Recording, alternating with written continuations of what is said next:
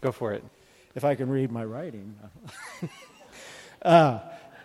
You said that there have been changes in the meaning of words since the King James Version was translated. Could you give some examples? I can. Not that one. Not the one. So I was telling Jeff that I think this question came because a few nights ago when we were talking about death, I mentioned this word in the King James Version is translated as spirit, but the actual word is ruach and means breath or wind, and so sometimes we can get kind of confused because how they translated something back in the day isn't necessarily what that thing means today. And I said, if there's, ask me later and I'll tell you an interesting example. And I still can't tell you that example because it's just not appropriate for a public audience like this. But I will give you some examples, and you can sit down if you want, Jeff. Well, also, just one more thing. I would like to know, did anybody bring a banana cream pie tonight? I heard at least 2 people thought about it. Okay, so let's just clarify something. The King James Version was written how many years ago? It was 1600s, right? So that's a solid 400 years ago. 400 years. So the language of the King James Version is the same language that you'd find in Shakespeare. It's early modern English, which means that you and I can read it and understand it. Most of the words are even spelled the same. Sentence structure is fairly similar. If you go back very much farther than that, then English actually sounds like a completely foreign language, which you've probably seen before. It's not a new idea to you. So the King James Version has some differences. It uses some personal pronouns that some people find endearing, things like thee and thou, and you might hear somebody pray with these and thous. It, just so you know, it doesn't make it a holier prayer if you use thee and thou for pronouns. So you don't have to use that, but if you want to, that's fine. There's nothing wrong with it. God still understands. There are some things in the King James Version that can be a challenge for modern readers. And this challenge doesn't mean that the King James Version is a bad version. We'll come back to that in a minute, though. But let me give you a few examples. In Numbers 23:22, it refers to a unicorn. Now, it's not talking about the mythical creature that's, according to my daughter, has a rainbow-colored horn coming off its forehead. That is not what the King James Version is talking about. Instead, a translation that would make sense for us might be a wild ox. Okay, so wild ox, fine. They used unicorn. As long as you have some kind of reference point for that and know that it's not a unicorn, it's not a big deal, right? Matthew 6:6, Jesus talks about entering your closet to pray. And for various reasons, the word back in the day did not mean what it means today. In fact, in the 1600s, there weren't very many closets as we know of them today. Usually there was some armoire or something like that. But today we have a walk-in closet. We have a clothes closet. And, depending on where you live, you might have a water closet.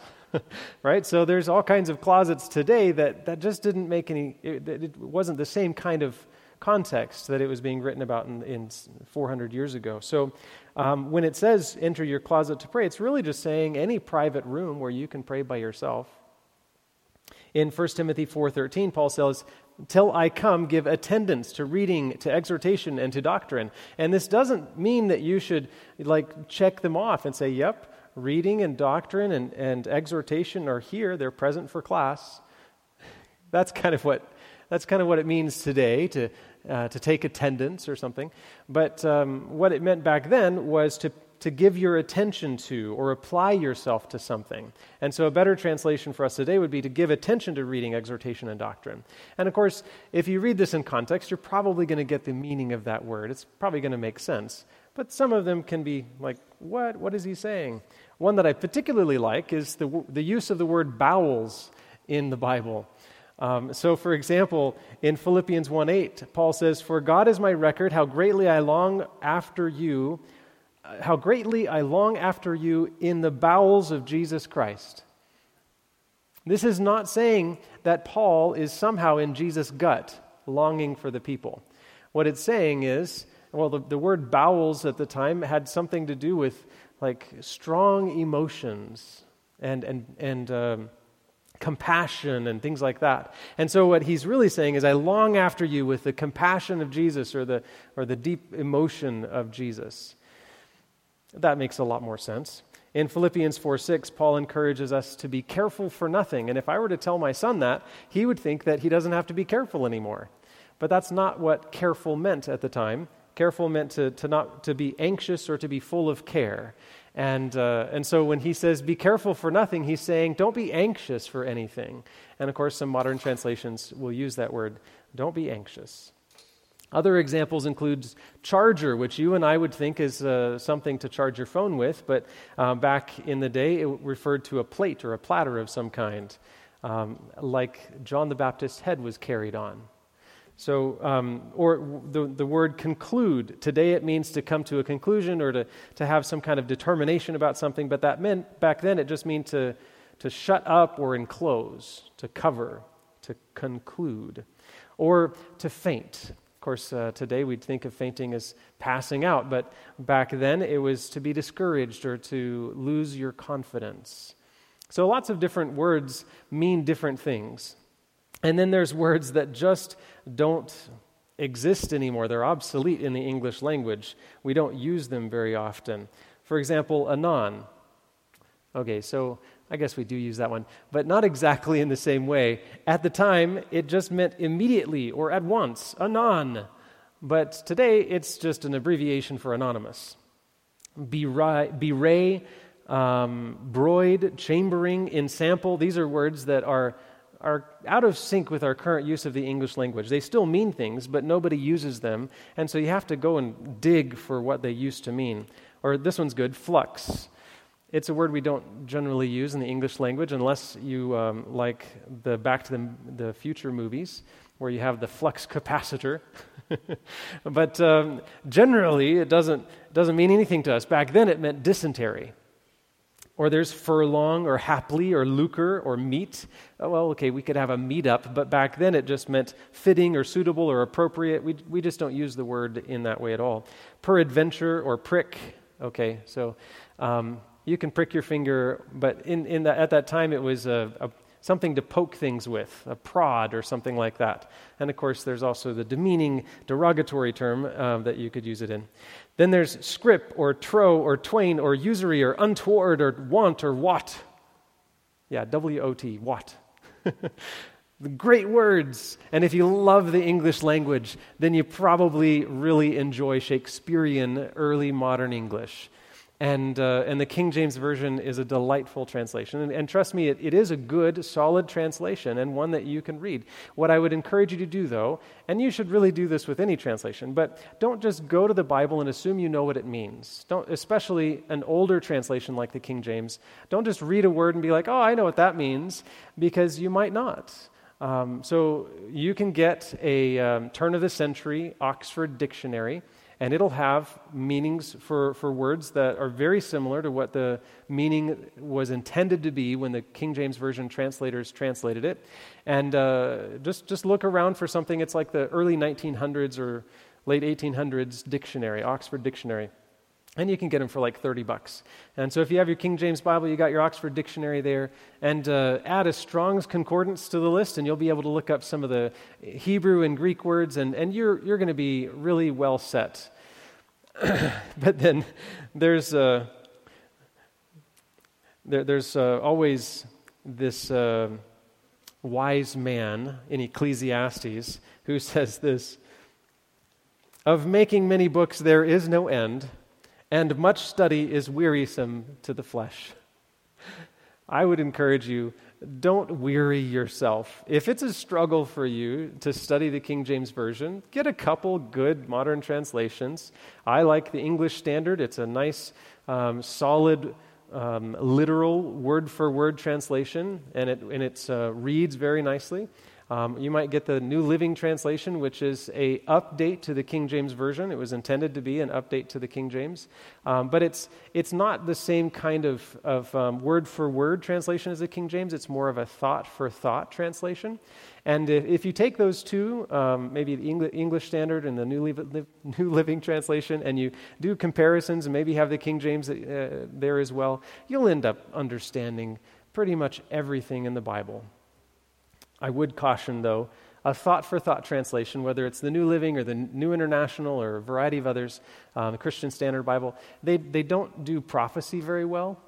So if you brought your New Living Translation today, you might not see the exact same things as the original authors had in mind, which isn't a problem for the translation. Just don't use them to study prophecy is all. Okay. Hopefully that answered the question and didn't cast any disparaging thoughts on the King James Version, because that's not my intention. Tonight, our subject is a desolate planet. What happens when God brings the saints to heaven? And why does the Bible describe an earth that seems desolate? We're going to study that tonight. Tuesday night, how to postpone your funeral. I'm not quite sure what happened. It just died. Well, anyway, Tuesday night, how to postpone your funeral. And this one, it's not a gimmick. It's biblical stuff. The return of the woman is going to be later, but Wednesday night is the return of the woman, and that one's going to be a look back at Revelation 12. We did a little bit of looking in there, and we're going to look there again. And we're going to find that 1,260-year period and what happens to the woman after she's been fleeing to the wilderness for that 1,260 years. Then on Friday night, the mark of the beast, one of the most hotly talked about and speculated subject in the Bible. 666 and barcodes and all those other things. I've heard so many different ideas about the mark of the beast. And we get to look at Revelation 13 and explore that. And we also get to find something new. This is a second beast in Revelation chapter 13. The first one we talked about a few days ago, and it came up from the water. And remember what was the water? People and nations and tribes and kingdoms, right? So the second beast in Revelation 13 comes up from the land, and we'll get to talk about that. So that's Friday night, the mark of the beast. Then on Saturday morning, 10:45, we're going to talk about the testimony of Jesus. There's that verse in Revelation 12:17 and 14:12, they basically say the same thing, talking about God's people. They say they'll keep the commandments of God and have the faith of Jesus or the testimony of Jesus. And what is that? What is the testimony of Jesus? Because if this is a description of God's people at the end of time, you and I should probably understand that and figure it out. We'd like to be those people at the end of time. At least I would, wouldn't you? So let's figure that out. That's Saturday morning, 10:45. And hopefully that fits into your schedule. If it doesn't, then ask me about it, and I will make sure that you get a copy of any of the episodes or the messages that you haven't heard. We've recorded them all in audio, and I can send you a link to where to find those. All right, so then, there's one more after Testimony of Jesus. Next Saturday night, this coming Saturday night, at 7 o'clock will be our last message in Discovering Revelation. And it's called The Last Night on Earth. And hopefully you'll be there for that. Tonight our subject is a desolate planet. And let's pray again. Father in heaven, as we open your word, we ask for guidance. Please touch my lips and let what I say be a demonstration of who you really are. Let it be the real thing and not just something I've made up. And I pray this in Jesus' name. Amen. Quite a few years ago, something very strange happened at the Smith Barney Investment Company. Every single one of their customers made $19 million in just a few moments. $19 million. It happened because of the Y2K crisis. And you remember that, right? Back in 1999, people were worried that all the world's computers were going to crash at midnight on New Year's Eve. And do you remember why that was? Had something to do with dates, right? It's because the computers used to keep track of the dates with 6 digits, just like this one. This is January 1, 1999. So you see the 99, that's the year, and then the 01, that's the month, and then the 01 is the date. So January 1, 1999. But that system was great until you get to 2000. And as soon as that would flip the switch, the computer wouldn't have any idea what year it was. Was it 1900 or 2000? Because it would go from 99 to 00 as the year for that date. And so as a result, there's all kinds of concerning issues from banks, which really need to figure out things like interest and things like this based on dates, to companies that schedule things, whether it's manufacturing or maybe the locks on a dam that are controlled by a computer. Like, these things are going to matter. And so people were pretty worried. And when you think about it, the whole transition from 1999 to 2000 is kind of a big deal. It only happens once in 1,000 years, once in a millennium. And because the millennium was on people's minds, in 1999, you heard quite a lot about this prophetic stuff. You know, the Bible talks about the millennium, right? So people were thinking maybe this is an apocalyptic thing. Maybe Jesus was going to come, or the tribulation was going to start, or whatever.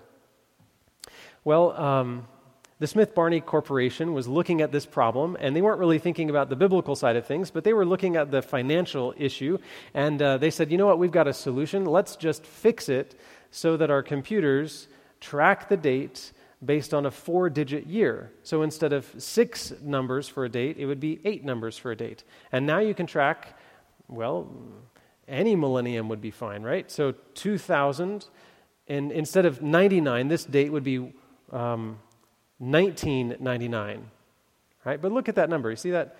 19, and then if you just put zeros there, it'd be 0000000. What is that? 19 million, right?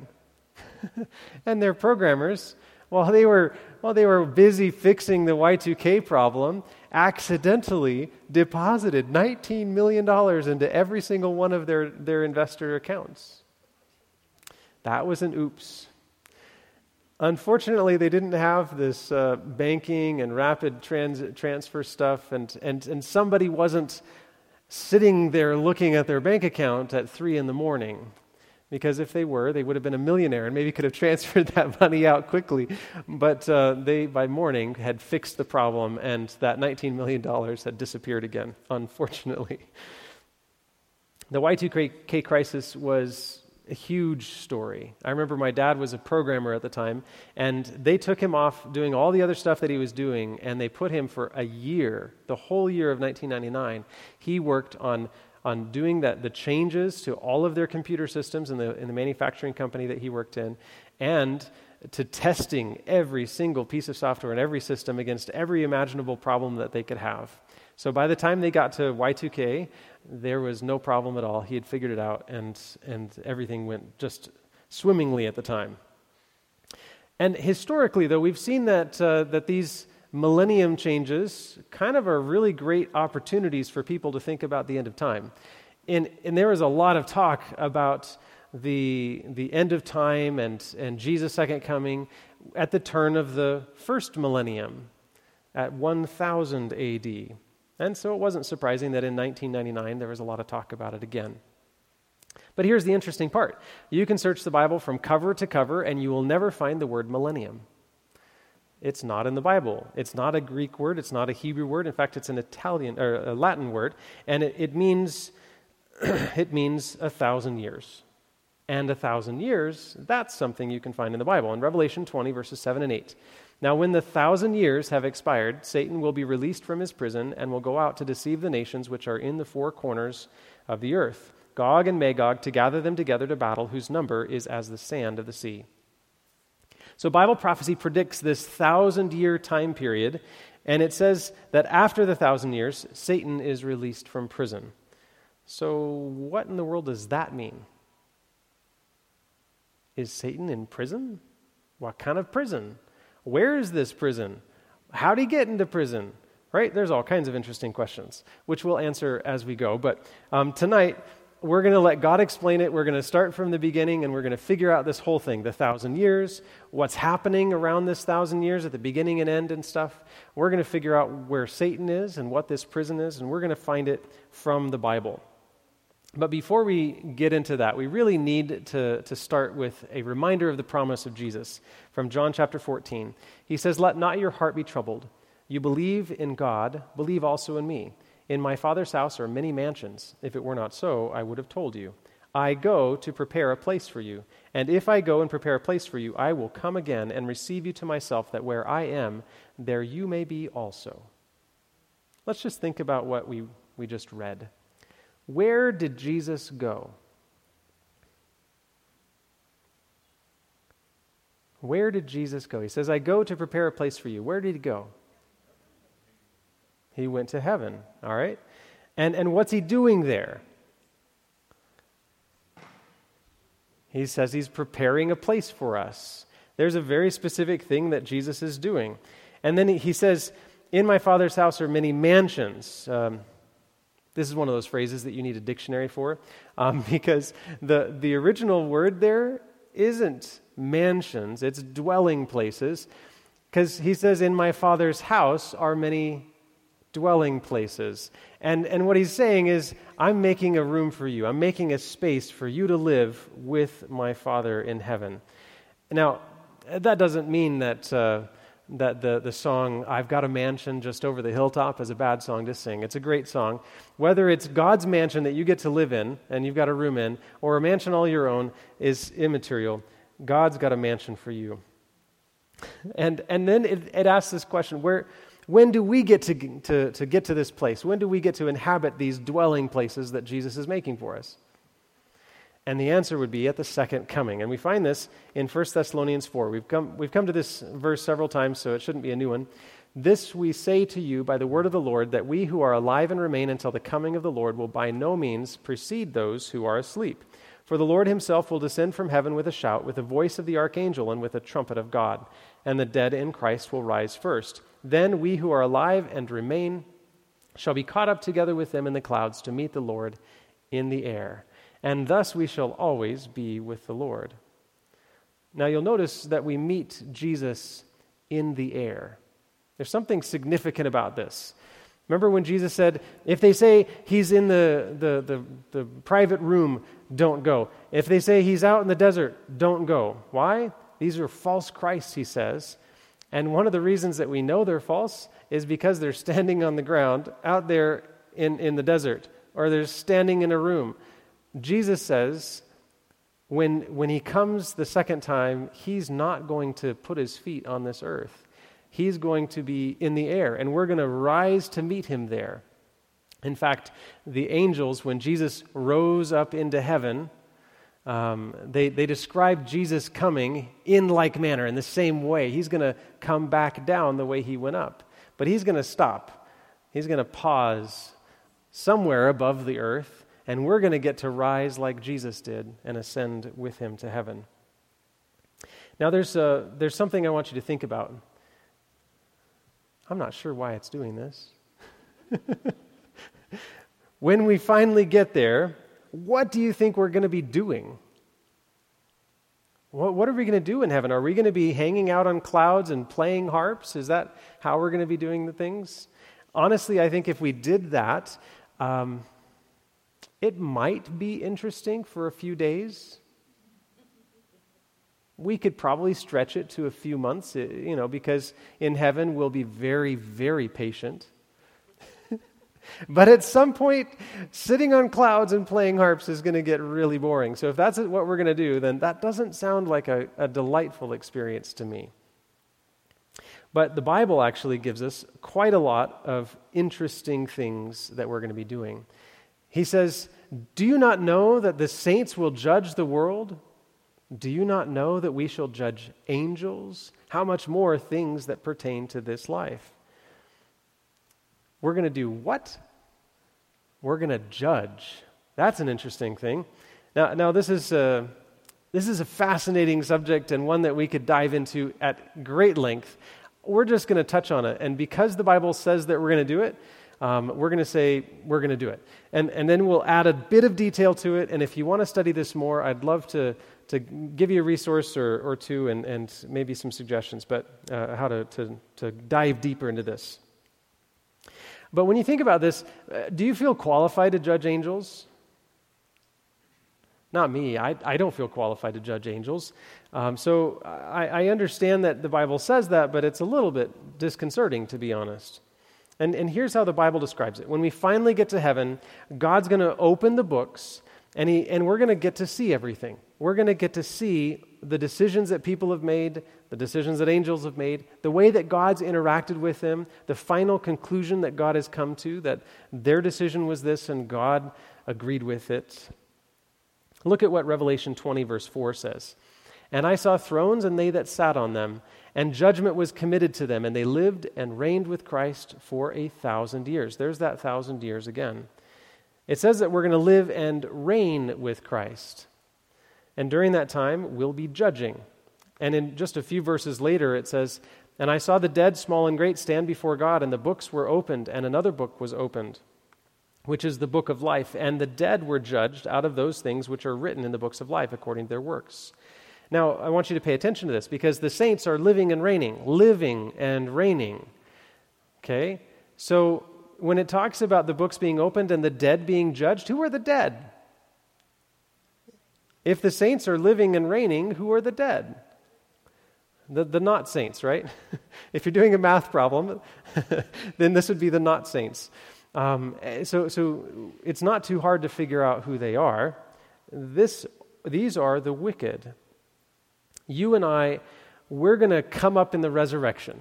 We're going to be raised to meet Jesus in the air. We're going to go back to heaven. He's going to open the books, and we're going to be able to look at them. And the ones that we're going to be able to judge are the ones who aren't there. It appears that God lets us see everything, too. And why would He not? You see, when we look at this scenario, we're not really judging the dead, because they've already been judged. Judgment is finished. What we're judging is the judge. We are looking at the judgments of God. We're examining who God is and how He relates to the sin problem, and if His judgments are righteous or not. We get to be a jury, you might say. And let's say that you're there in heaven, and you find yourself next door or just down the hall from somebody that on earth was a hated enemy. Hopefully you forgave them and got over the hate part. But, somebody that was just you didn't connect with at all, and you thought would never be in heaven, but they're down the hall from you. Well, it might be good to understand why. And you might be going to those books and saying, what did God do here? Or maybe more importantly, maybe your parents or your child, your grandparent or your friend next door, who you thought should be in heaven, isn't. And if you don't get your questions answered, then there's a nagging thought in the back of your mind for all eternity that God is not fair. Maybe you're in heaven and you're like, oh, I kind of didn't expect this. Why did you choose this, God? Help me understand how you related to my life. The fact is that God's not afraid of the truth. He is not like the devil who wants to deceive and hide things. He's not into subterfuge. He's into exposing truth. He even says, I am the truth. So He's not afraid of showing us what the real deal is. And so He opens the books. He says, take a look for yourself. See if you think I did the right thing. And I want you to look at all the evidence, explore everything, take as much time as you need. We've got 1,000 years to figure this out. So we check the books. We examine the evidence. And I think that we're going to conclude that God did the right thing. And this isn't a new concept, by the way. I'm not making this up, and neither was Paul. It's not just some fanciful idea about the future. It's just the way God works. When Sodom and Gomorrah were going to come under punishment, judgment was going to happen on Sodom and Gomorrah, God didn't just do it. He actually came down and involved a human in the process. Abraham got to hear about this judgment that was about to happen, and God interacts with him and asks him some questions, and, well, Abraham has the questions, I should say. Abraham asked God some questions. What if there's 50 righteous? What if there's 40? What if there's 30? What if there's 20? What if there's 10? What if there's just 5? And at each question, God said, I will spare the city for just 5 righteous. Maybe it was 10, just 10 righteous. Anyway, it got down to a small number. And Abraham got his questions answered. And I think the same is going to be true for you and me. See if I really am what I've claimed to be. God is not afraid to have us look. And you'll find in Revelation 15 that the result of this investigation, this judgment that we do, is this group of people. It says that they sing the song of Moses, the servant of God, and the song of the Lamb, saying, Great and marvelous are your works, Lord God Almighty. Just and true are your ways, O King of saints. Who shall not fear you, O Lord, and glorify your name? Meaning your character, and say, wow, this is amazing. You did the right thing. Right? And it keeps going. For you alone are holy, for all nations shall come and worship before you. For your judgments have been manifested. That means on display, put on display. Your judgments have been shown to us, and we have said that your character is beautiful, glorified. The conclusion is that every decision God made is a good decision. God did the right thing in the judgment. And when you look at your own life, you look back, you see what God's done. Maybe today you're like, God, why? Why did you do this? Why not that? But in that moment, when you see what all the evidence is in your life, you're going to look back on those things and you're going to see why God made those choices in your life. And you're going to say that you wouldn't change a thing, that God did exactly the right thing in relating to you. But let's slow down a bit. Let's just see how this whole thing works. Kind of put it into a timeline and figure it out. And let's start in Isaiah 25:9. It will be said in that day, Behold, this is our God. We have waited for him, and he will save us. Who says this? There's just two groups of people when Jesus comes. Just two groups. There's this group, and it says, they say, This is the Lord, we have waited for him. We will be glad and rejoice in his salvation. These are the people that are standing there with their arms up and their faces to the sky saying, Yes, Jesus is finally here. He's come just like he said. And then there's that other group of people. And it's described in one of the most tragic passages in the Bible in Revelation 6:15 and 16. And the kings of the earth, the great men, the rich men, the commanders, the mighty men, every slave and every free man hid themselves in the caves and in the rocks of the mountains, and said to the mountains and rocks, Fall on us and hide us from the face of him who sits on the throne and from the wrath of the Lamb. We've looked at this verse before because it just seems ridiculous. The wrath of the Lamb? Really? And yet these people are so afraid of God. They've got in their head that God is a bad God, that he's a narcissist, that he's controlling, that he's, right? That he judges them. And so they want to hide from the wrath, what they perceive as the wrath of the Lamb. These people aren't ready. They did nothing. When Jesus pursued them with his grace, they rejected him. They pushed him off. They said, not now, another time maybe. Please go away. Stop bugging me. They don't keep the commandments. They don't have the faith of Jesus. And so what happens to these people? Listen carefully in Revelation 19, verse 5. Now out of his mouth goes a sharp sword, that with it he should strike the nations. This is a description of Jesus sitting on the horse, the white horse there. And he's come with judgment. And it says that out of his mouth proceeds a sharp sword. Now, can you tell me, what does a sword represent? What is this talking about? You mean Jesus isn't one of those sword swallowers and he's just coughing it back up? No. That's not what's going on here. It's definitely a symbol, and it's talking about the Bible. Hebrews 4:12 calls God's word, a sharp two-edged sword. And Ephesians 6 calls it the sword of the Spirit. So when it says that Jesus comes with a sharp sword coming out of his mouth, what's coming out of his mouth? The word of God. Here's a really important point. On that day, you and I are not going to be, our situation isn't going to be decided by our words. It's not going to be decided by your neighbor's word or your parent's word, certainly not by my word or your preacher's word. It's going to be decided on God's word. And that's a really important thing for us to recognize. What did God say is the big question. And so when he comes, these decisions are final. The word of God comes and it divides. It divides in two. The two camps we've talked about, from Cain and Abel on, two camps. Those who follow the Lamb and those who follow the dragon. And the sword that comes out of Jesus' mouth cuts those two camps in two decisively.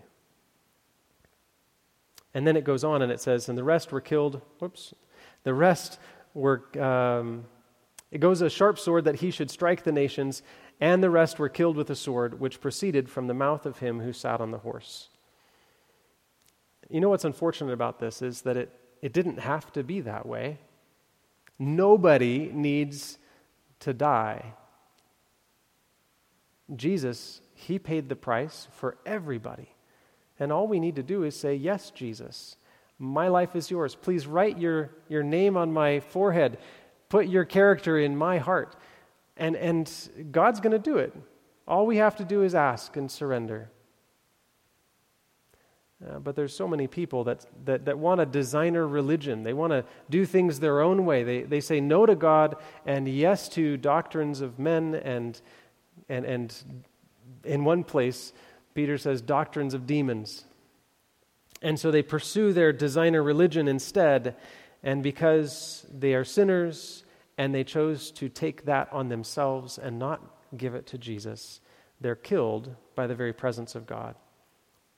So now if you think about this, there's actually not just two groups of people at the second coming. Kind of. But we can divide them even further into four groups. So we have the righteous living, and we have the righteous dead. And so the righteous living are taken up without seeing death. They're changed in a twinkling of an eye. And then you have the righteous dead who are resurrected when Jesus comes. And they're changed and they go to heaven with Jesus. But then at the second coming, you also have this second group of people. And it's all the wicked living. And guess what happens to them? They're slain by the brightness of Jesus coming. And then you have the wicked dead, those who weren't alive when Jesus came, but weren't resurrected at his second coming either. And guess what happens to them? Nothing. They stay dead. So 4 groups of people, and then we have this other question here: who's left alive on the earth? Are any humans left alive on earth? No humans on earth. They're all dead.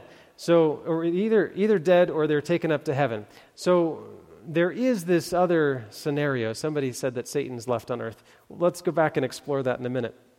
But no humans. Everybody is gone or dead. And listen to this.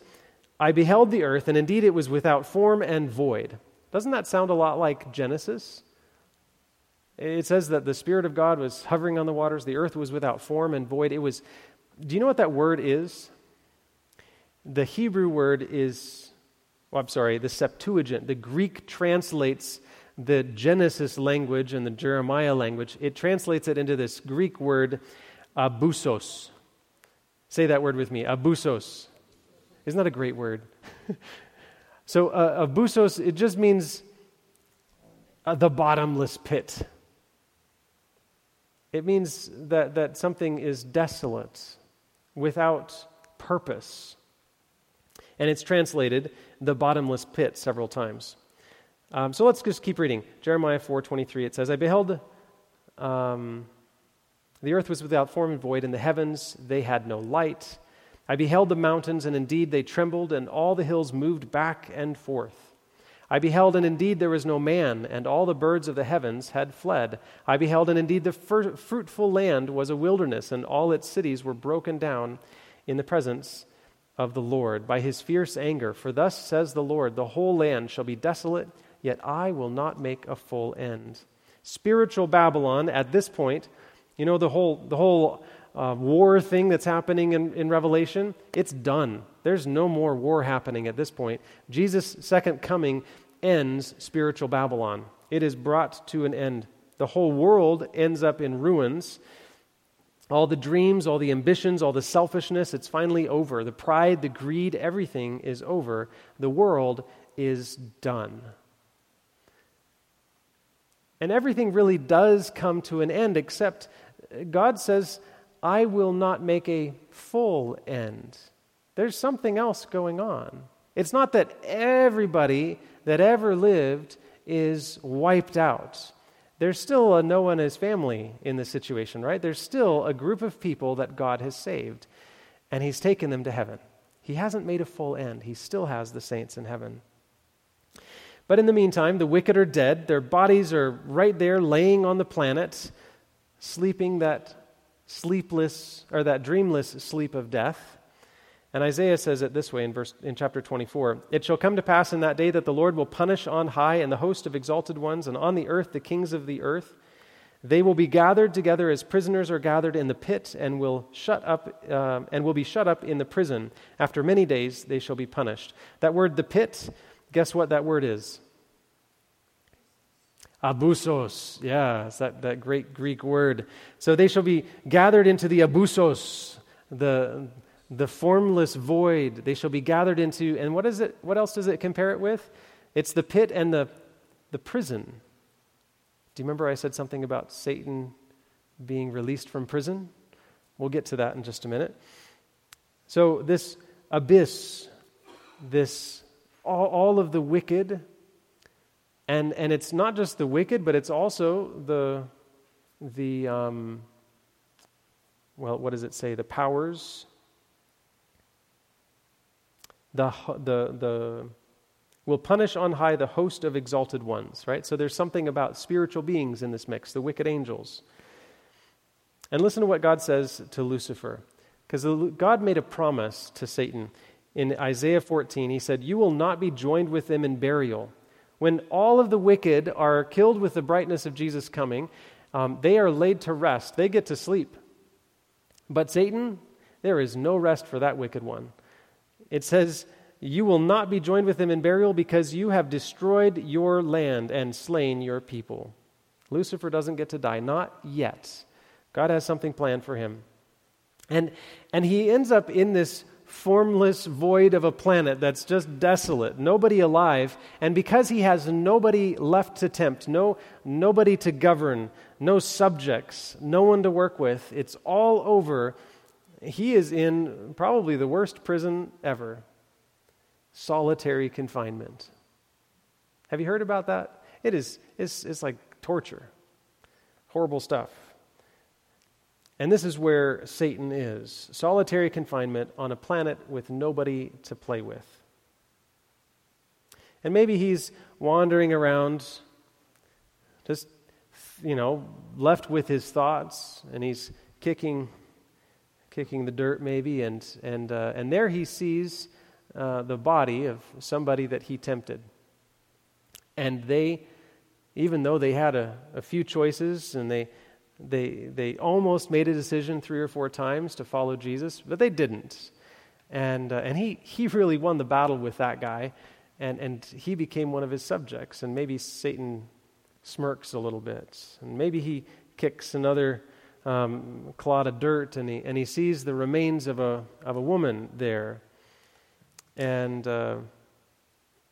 she knew what the Bible said, but she decided that God's not all that fussy, and the devil smiles because he knows he did that. It doesn't matter if you really follow Jesus, he told her. One religion's just as good as another. But then as he's walking, he's thinking about all the different experiences he has, and he thinks of somebody else. Maybe it's you. He thinks about somebody else, and he realizes that he didn't win the battle with them, that they surrendered to Jesus.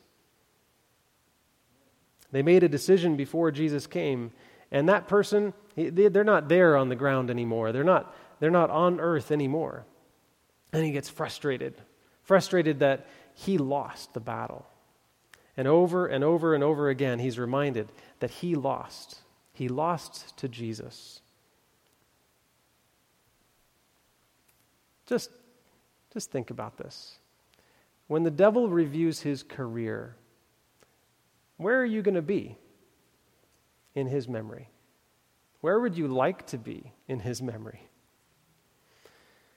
The Bible says the devil goes to prison for 1,000 years. Revelation 20, 1-3. I saw an angel coming down from heaven having the key to the bottomless pit. Guess what that word is? The abusos. The key to the bottomless pit and a great chain in his hand. I like that one. What kind of chain? A great chain.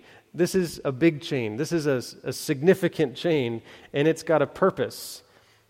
He laid hold of the dragon, that serpent of old, who is the devil and Satan, and bound him for 1,000 years. And he cast him into the bottomless pit and shut him up and set a seal on him, so that he would deceive the nations no more, till the 1,000 years were finished. But after these things he must be released for a little while. There it is, Satan imprisoned, bound in great chains to the earth. Nobody to tempt, nothing to do but think about his rebellion against God and the impending judgment that's going to come.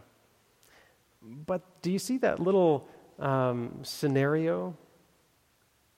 First, Satan is locked up in the bottomless pit, this broken down world. But then it says he's released for a little while. How is the devil released? Well, if he's bound because there are no people to tempt, he's released when the wicked come back. Because the Bible says there's going to be a time when the wicked come back. All right, let's just put this on a timeline. At the second coming, the first resurrection happens, the righteous go to heaven, and the wicked are slain with the brightness of his coming. Then there's 1,000 years. The devil is bound on the abusos, the voidless earth, the formless earth, the void of earth, I should have said. And at the same time in heaven, the righteous get to examine the books, examine the record of God's actions. And so the big question is, what happens next? What happens after the 1,000 years are finished? This released for a little while moment. I'm going to show you an interesting sequence of events, and I want to tell you that the righteous don't stay in heaven. 1,000 years in heaven, and then we do something. Matthew chapter 5, verse 5, Jesus made this promise: "Blessed are the meek, for they shall inherit the earth." This does not say that the meek will conquer the earth, because conquering is something that Satan does. Inheritance is something that God promises. Blessed are the meek, for they shall inherit the earth. So when does this happen? When do they get to inherit the earth? In Revelation 21, just after that 1,000-year description in Revelation 20, we get this description of what happens after that. Then I, John, saw the holy city, New Jerusalem, coming down out of heaven from God, prepared as a bride adorned for her husband. You know, the world has always been our home. This is the place that God designed us to live in. He created the world, and He put us here. This was His original plan. And then we gave it away. We said to Satan, we'd rather follow your plan than God. So we give it away to Satan. But the Bible says that Jesus became the second Adam. He took Adam's place. He conquered the devil and took possession of the world again. That's what happened at the cross. But the devil still has a hand to play in this world, and so then you get the second coming, and the righteous go to heaven in 1,000 years, and then after the 1,000 years, God fixes the planet and moves us back. That's what the Bible describes.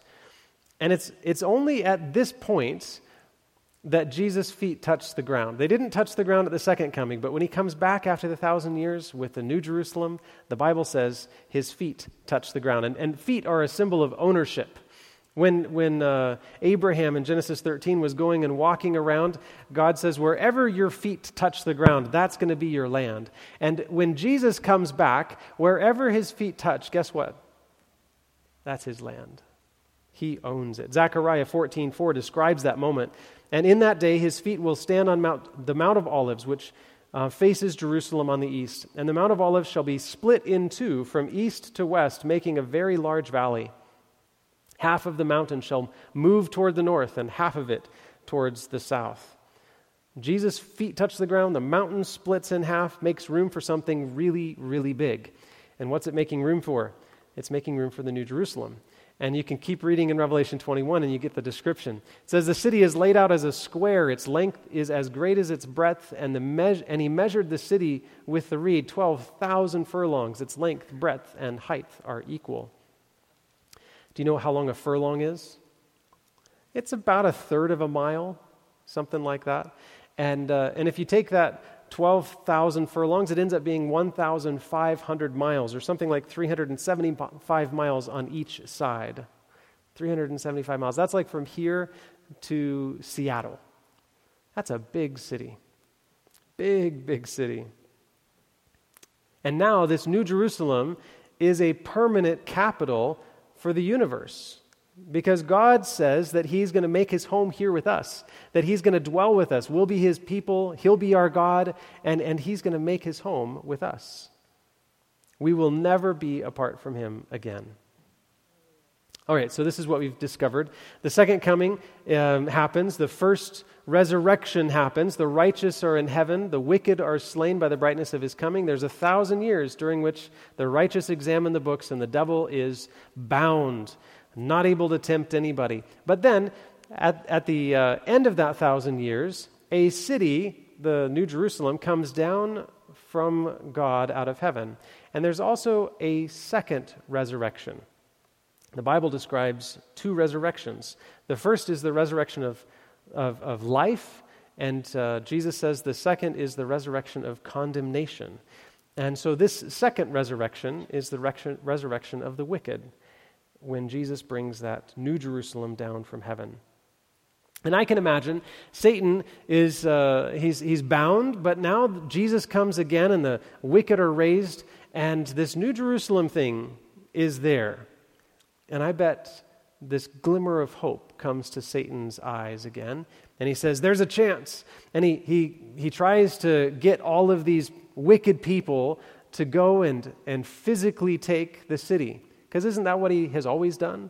By force. There's war in heaven, and that didn't work out. And then he's made tons of wars here on earth, and well, that's not going to ultimately work out because Jesus has won the victory, and he's going to come and take us to heaven. And so now he's got this last-ditch opportunity, and he doesn't change his ways. He does the exact same thing he's always done, and so do the wicked. They follow the dragon again, and they follow him to try to take the city. And here's how Revelation 20 describes it. The rest of the dead did not live again until the 1,000 years were finished. Now, when the 1,000 years have expired, Satan will be released from his prison and will go out to deceive the nations which are in the four corners of the earth, Gog and Magog, to gather them together to battle, whose number is as the sand of the sea. You can study that Gog and Magog thing, but they're just big warriors back in the day. And if you think about it, you could have added all kinds of other ones in there. Stalin and Hitler and Mao Zedong and, however you pronounce that, and all the different other amazing commanders of war. He's going to gather them all, and he's going to light a fire under them and say, let's make this happen. And they're going to gather warriors and do their best to take that city. I think this is absolutely incredible. Jesus comes in all his glory. He comes with the New Jerusalem. He comes with the angels, and nothing's being hidden. We don't have the separation that we have now in this setting. Everything is out in the open. Right now,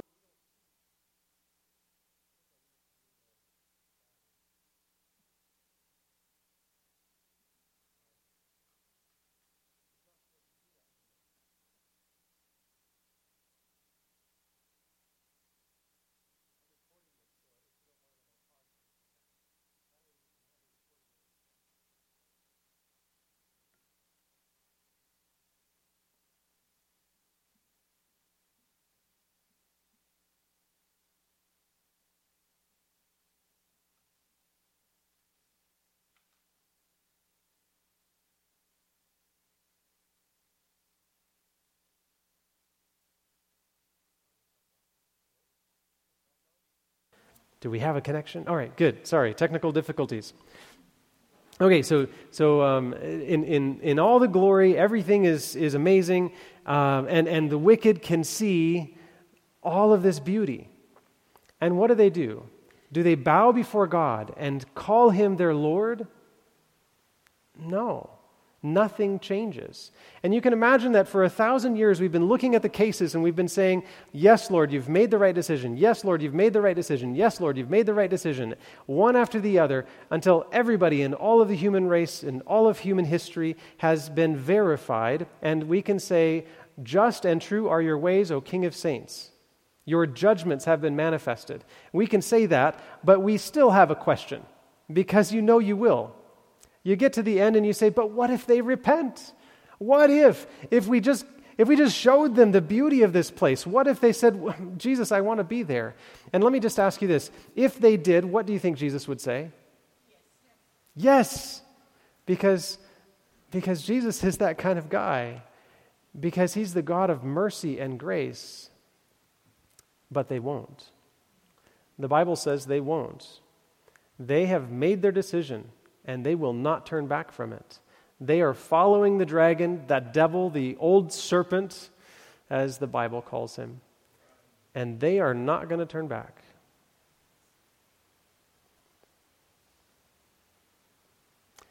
It's as though Jesus is saying, look, I'm going to bring them back just for a short time, and you'll see. You'll see that there is no hope.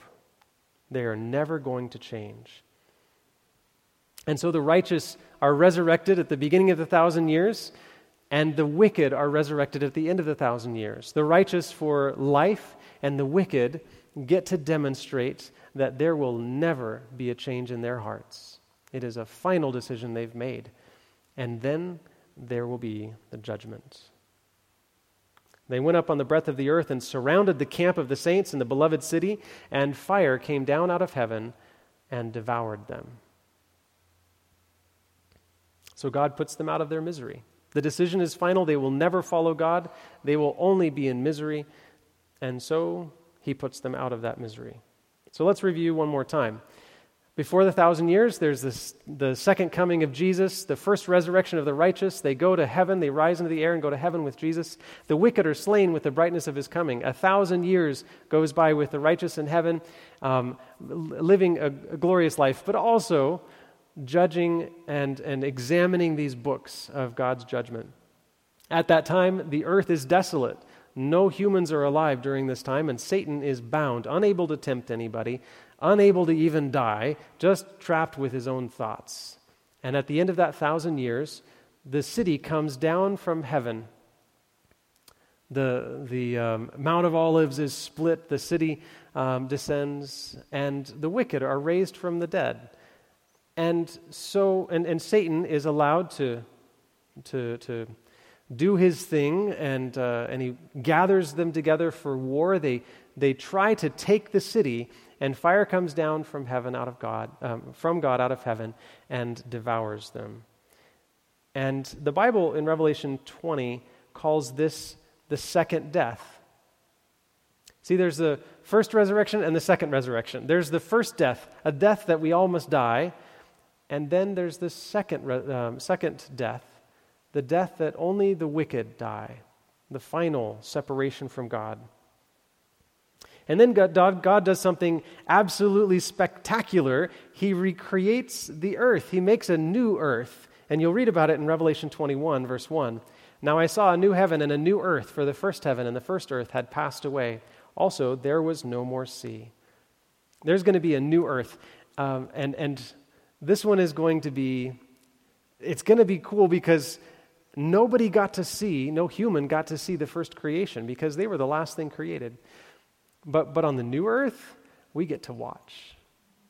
I mean, what's it going to be like when God's voice rumbles out and things start to change? Won't that be amazing? He is going to recreate the earth. In 2 Peter 3, and this is all over this is a real place, right? And it's all over the Bible. 2 Peter 3 says, "Nevertheless, we, according to his promise, look for a new heavens and a new earth in which righteousness dwells." Isaiah 65:17, "For behold, I create a new heavens and a new earth, and the former shall not be remembered or come to mind." This is going to be so wonderful, so amazing, you won't even remember the place that you've come from. And this is not like the Greek philosophy where this is a shadow of the thing that God is actually designing. That's not the point. God designed this for good. We broke it. God's going to make it again beautiful, just like he had planned. Let me show you a passage that we looked at the other night, Revelation 22. And he says, "He showed me a pure river of water, of life, clear as crystal, proceeding from the throne of God and of the Lamb." Notice, the throne of God is here. No longer does God make his home, his throne in heaven, somewhere out in the universe. Earth is the new center of the universe. Not because we're cool, because we're not cool. It's because God is so amazing, and he loves us so much, and he gave all of heaven for us. He made the biggest payment in the universe's history for your life and mine. And he's going to want to take out that investment through the rest of eternity with quality time with these people that he paid for so dearly. And so the throne of God and of the Lamb is there. In the middle of its streets and on either side of the river was a tree of life, which bore 12 fruits, each yielding its fruit every month. If this doesn't boggle your mind, nothing will. This is a huge river, and there's a tree that somehow spans the river with trunks on either side and joins or something above, and it's got these 12 different varieties of fruit. And maybe it's one of those like the apple trees. It's got the different varieties of apples on it. I don't know what God does. He's amazing. He can make it like this from the beginning, but somehow it bears 12 different fruits, and each month is a new fruit. And you know what the Bible says in Isaiah 65? That every month we're going to come back to the throne of God to worship him. And what do you think we're going to be doing? Eating a new type of fruit. I wonder what fruit it's going to be this time. "And the leaves were for the healing of the nations, and there shall be no more curse." When Adam and Eve, when they ate that first fruit, the result was a curse. But when we eat the fruit of the tree of life, the curse is gone. And in fact, Nahum 1:9 says, "The curse will not rise again." It will never come back. God will have solved the problem for eternity. And then it says, "But the throne of God and of the Lamb shall be in it, and his servants shall serve him. They shall see his face, and his name shall be on their foreheads." Do you see this? These are the people that were there on Mount Zion, following the Lamb wherever he goes and having the Father's name on their foreheads. And it says that everybody here will have the Father's name in their foreheads. And you know the promise is that God is the one who writes it there. He says, "I will put my spirit in you. I will cause you to walk in my statutes. I will give you a new heart." That's God's promise for us. And all we have to do is say, "I want that, God. I want that." If you've ever wondered what Eden was like, you're going to get to be there. You're going to get to be in the new Eden. And it's going to be completely different from what we experience here on earth. Isaiah 35 says, "The wilderness and the solitary place shall be glad for them, and the desert shall rejoice, and blossom as the rose." Think about that. What we see as deserts today, the Sahara, the Death Valley, all these different places, they're going to be vibrant. They're going to be blooming and budding, and all kinds of good stuff is coming through there. And it says, "And rejoice even with joy and singing. The glory of Lebanon shall be given unto it, and the excellency of Carmel and Sharon. They shall see the glory of the Lord and the excellence of our God. Strengthen ye the weak hands and confirm the feeble knees." Do you have feeble knees?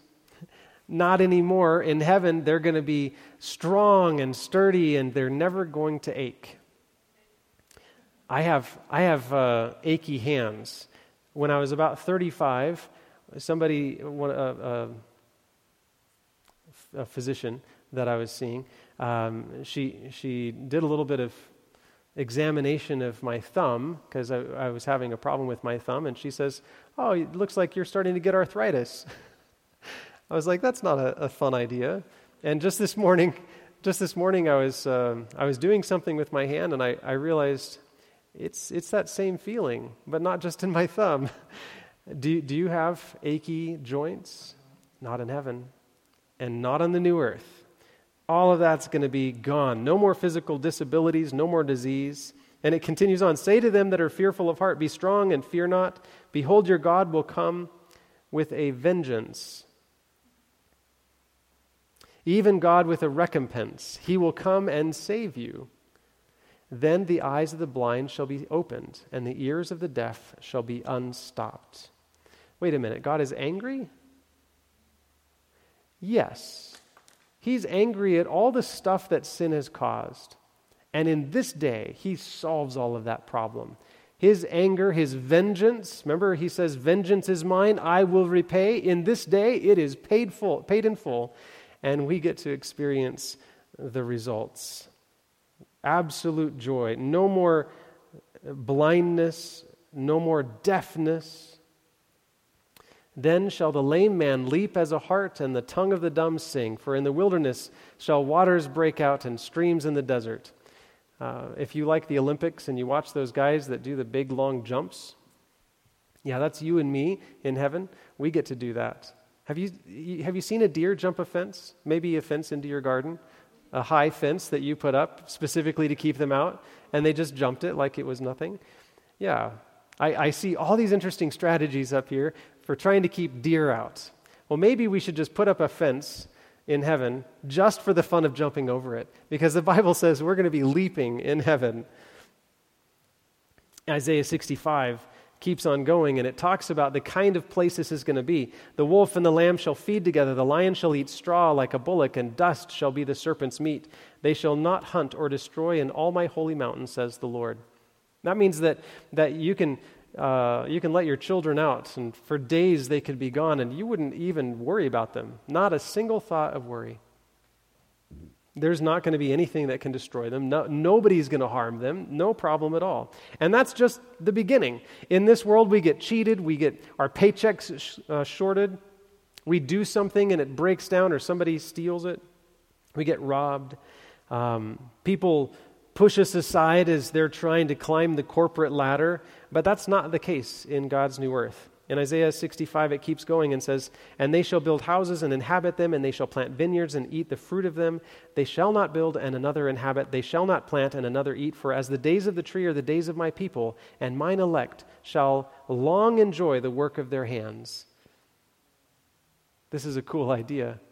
But you might be saying, wait a second, we're going to be working in heaven or on the new earth? Yeah, we're going to be working. God designed Adam and Eve for work. It was pleasant work, but he gave them purpose. Can you imagine a life without purpose? Would that be bliss? Would that be heaven? Would that be God's new earth? No. No, there's purpose in why God has you in existence, and that purpose gives you a reason for life. And so he says that you're going to plant and you're going to build and you get to live in it and you get to eat the fruit of it, and you're never going to worry about somebody stealing it. And it says, "They shall not labor in vain, nor bring forth for trouble, for they are the seed of the blessed of the Lord, and their offspring with them." No more trouble. Nobody's going to take credit for what you did. God gets all the credit anyway, right? Nobody's going to rip you off. There's no point in stealing. You get to create things. God designed us as creative beings. You get to create things and enjoy it forever. Can you imagine the paintings that we're going to do in heaven? Can you imagine the arboretums that we're going to make in heaven? Can you imagine the gardens we're going to have? Who knows? What kind of house are you going to live in heaven? What materials are you going to use? Are you going to be able to fashion pure gold and make a house that glimmers? Who knows? But God's going to give you the opportunity to be creative. And the best part isn't what you do, the best part is who you live with. In Revelation 21, it says, "I saw a new heaven and a new earth. The first heaven, the first earth had passed away, and there was no more sea. And I saw the holy city, New Jerusalem, coming down out of heaven from God, prepared as a bride adorned for her husband. And I heard a loud voice from heaven saying, 'Behold, the tabernacle of God is with men, and he will dwell with them, and they shall be his people. God himself will be with them and be their God. and God will wipe away every tear from their eyes. There shall be no more death, nor sorrow, nor crying. There shall be no more pain, for the former things have passed away. Then he who sat on the throne said, Behold, I make all things new. And he said to me, Write, for these words are true and faithful. If there's anything else in the Bible that you want to be true, it's this. This is the true thing. God is going to make all things new. Let me ask you this. Do you need this? Do you need a miracle? Something beyond what you can do for yourself. Little Tessie heard her mother crying. She was close to the door and she was listening, and so she heard something was wrong with her brother. And her mom said the only thing that can help him now is a miracle. And so Tessie went into her closet and she pulled out her little glass jar where she kept her coins, and she dumped it out and she counted each one, and she had $1.11. $1.11 for a miracle. How much will your miracle cost? Without asking her mother, she slipped out of the house and walked to the drugstore on the corner, and when she got inside, the pharmacist was talking to a man in a really nice suit, and they were having this long discussion, and it went on, and finally she figured she would try to put a down payment on this miracle, and she dropped a quarter on the counter to get the guy's attention, and the pharmacist said, Honey, I'm busy, can't you see I'm talking? Please wait. But the man in the nice suit saw that she'd been crying, and he said, It's okay. And so the pharmacist reluctantly turned to the little girl. What can I do for you, little lady? He says. Mister, how much is a miracle? My mom says my brother needs a miracle, and I want to know what they cost. The pharmacist lowered his voice, and he said, I'm sorry, honey, but I don't sell those. Well, Tessie began to cry all over again, and the man in the suit said, What's wrong with your brother? My mother said he's got something growing inside his head, and he really needs a miracle. Take me to your home, he said. And it turns out the man was a world-renowned surgeon, and he agreed to do an operation, and it saved the boy's life. But Tessie and her family were poor, and they couldn't afford that special surgery from this world-renowned surgeon. They'd never be able to pay the bill when it came.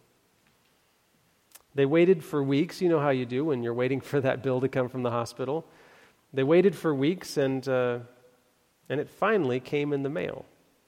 And they didn't want to open it, as you do when you know it's going to be a big one. But finally they opened it up, and you know what it said? One miracle, $1.11. Do you need a miracle? Do you need what God wants to give you? It's already paid for.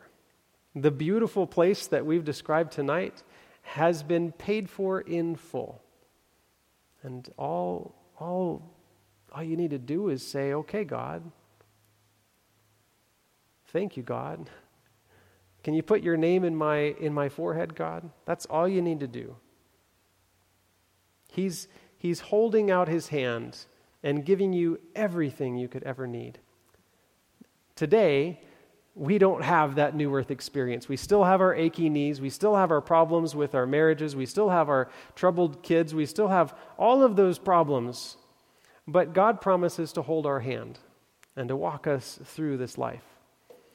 And when the time comes, when Jesus comes in the end, he's going to give us all of those things, all of the things that we could ever need or ever want. What's the miracle that you need tonight? I'd like to invite you guys forward. I'm going to pray here, right here in front, and I'd like you to come if you have a need. It doesn't matter. I mean, if you've got a struggle with a spouse, come on up. If you've got a health problem, come on up. If you've got some other issue in your life, maybe a child that you've been struggling with. Maybe there's something that you've been struggling with in your heart, something you know God wants you to do or change, and it's been hard for you. And you want the Holy Spirit's help. Maybe you just want to say, Jesus, I want heaven. I want that new earth experience. I want the inheritance you promised to anyone who says yes to you. Come on up, and we'll pray together.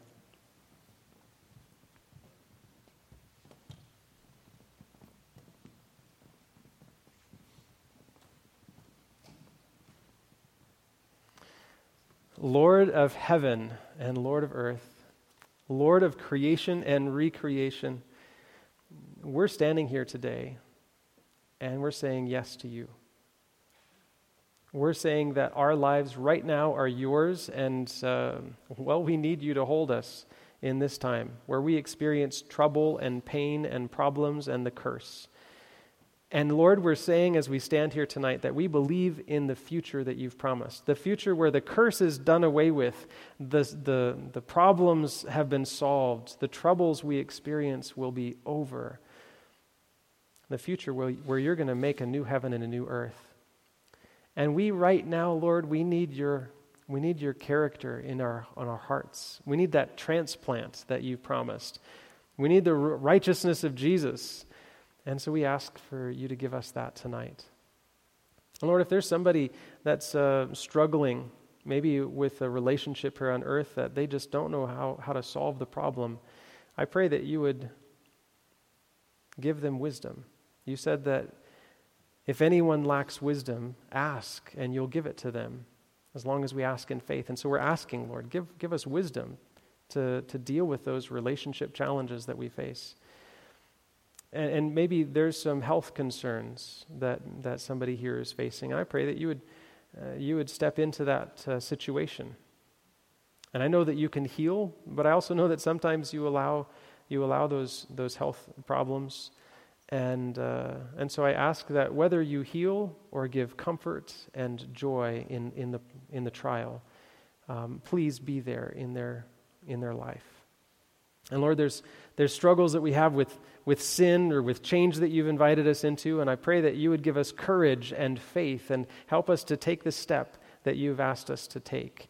And I pray that as we do, that you would heal us of that sin and that you would cleanse us from unrighteousness. Lord, we give ourselves to you today. Everything that we are and everything we hope to be is yours. And we pray this in Jesus' name, amen.